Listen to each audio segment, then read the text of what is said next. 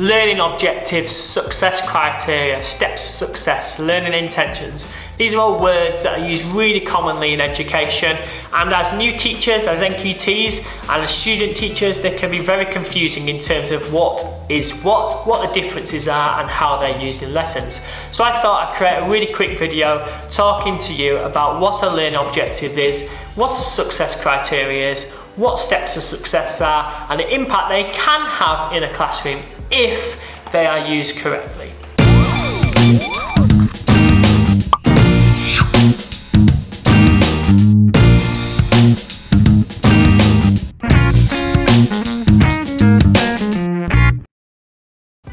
Hello, I'm Ben from Waggo Teaching and welcome to the latest episode. I'm going to talk to you, as I've said before, all about the difference between learning objectives, success criteria and steps to success. I'm also going to throw in a few extras just for good measure, hopefully not to confuse you, but really just to pinpoint exactly what each one is, what it should be, and what impact it can have in a classroom if you use it correctly, because they can be confusing and there can be grey areas in between. And sometimes what we're talking about when we talk about learning objectives can be really simple but be put across to you as student teachers, as new teachers, as NQTs in a really complex way that doesn't really need to be. So I just thought I'd break it down for you briefly in a quick video to give you a bit of help.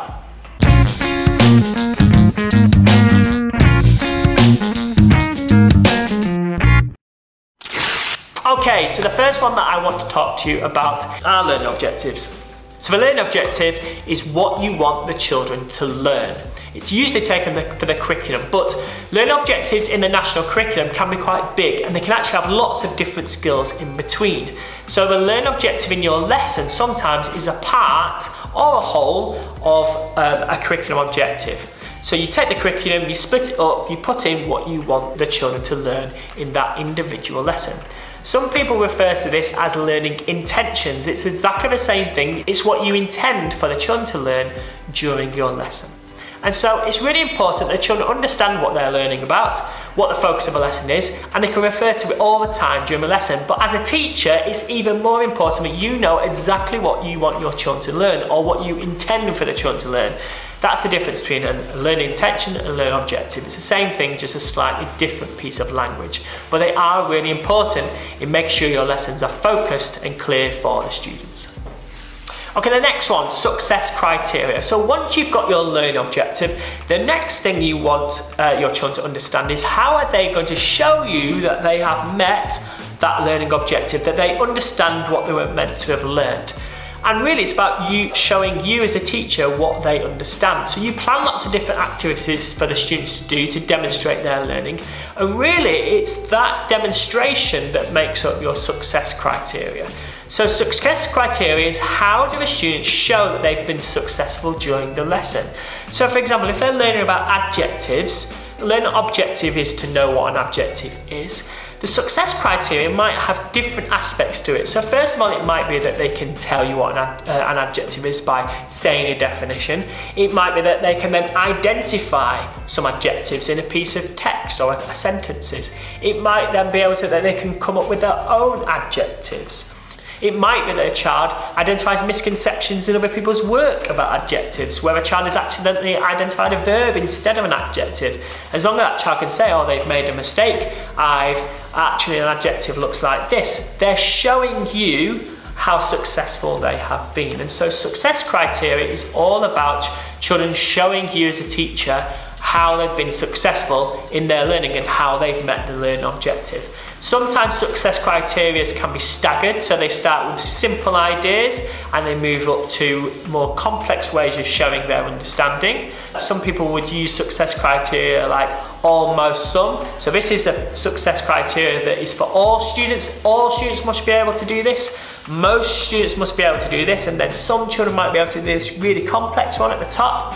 Some schools use chili challenges, but basically it's all the same thing. Success criteria is about how the children show you that they have understood the learning objective. And then finally, we have steps to success. Now, some schools will use steps to success as a success criteria. So they don't have a success criteria, they have a steps to success which is basically, again, a staggered number of steps of how they demonstrate what they've learned. But for me, steps to success is clearly different, and this is key. Steps to success is about a method.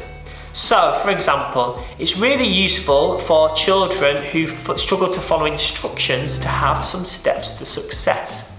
So, for example, in mathematics, you might be teaching children the column method. The objective would be for the children to be able to use the column method to add. The success criteria might be, well, first of all, I'm going to be successful in showing how to use the column method by adding two two-digit numbers together, 23 and 44. The next part of the success criteria might be 3 digits, then it might be decimals, then it might to explain the mistakes that another child has made in the column method in order to really develop their understanding.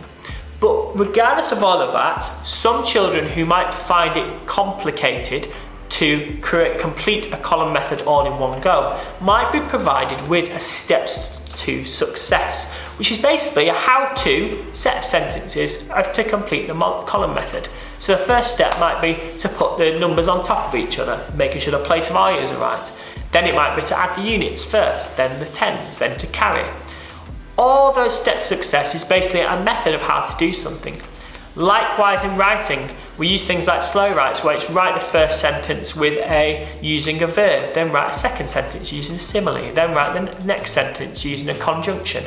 That is basically a steps to success, a set series of instructions about how they can form and complete a piece of work and go through a process. So steps to success can be really useful for some of the students that might need a little bit of extra support on how to complete a certain process.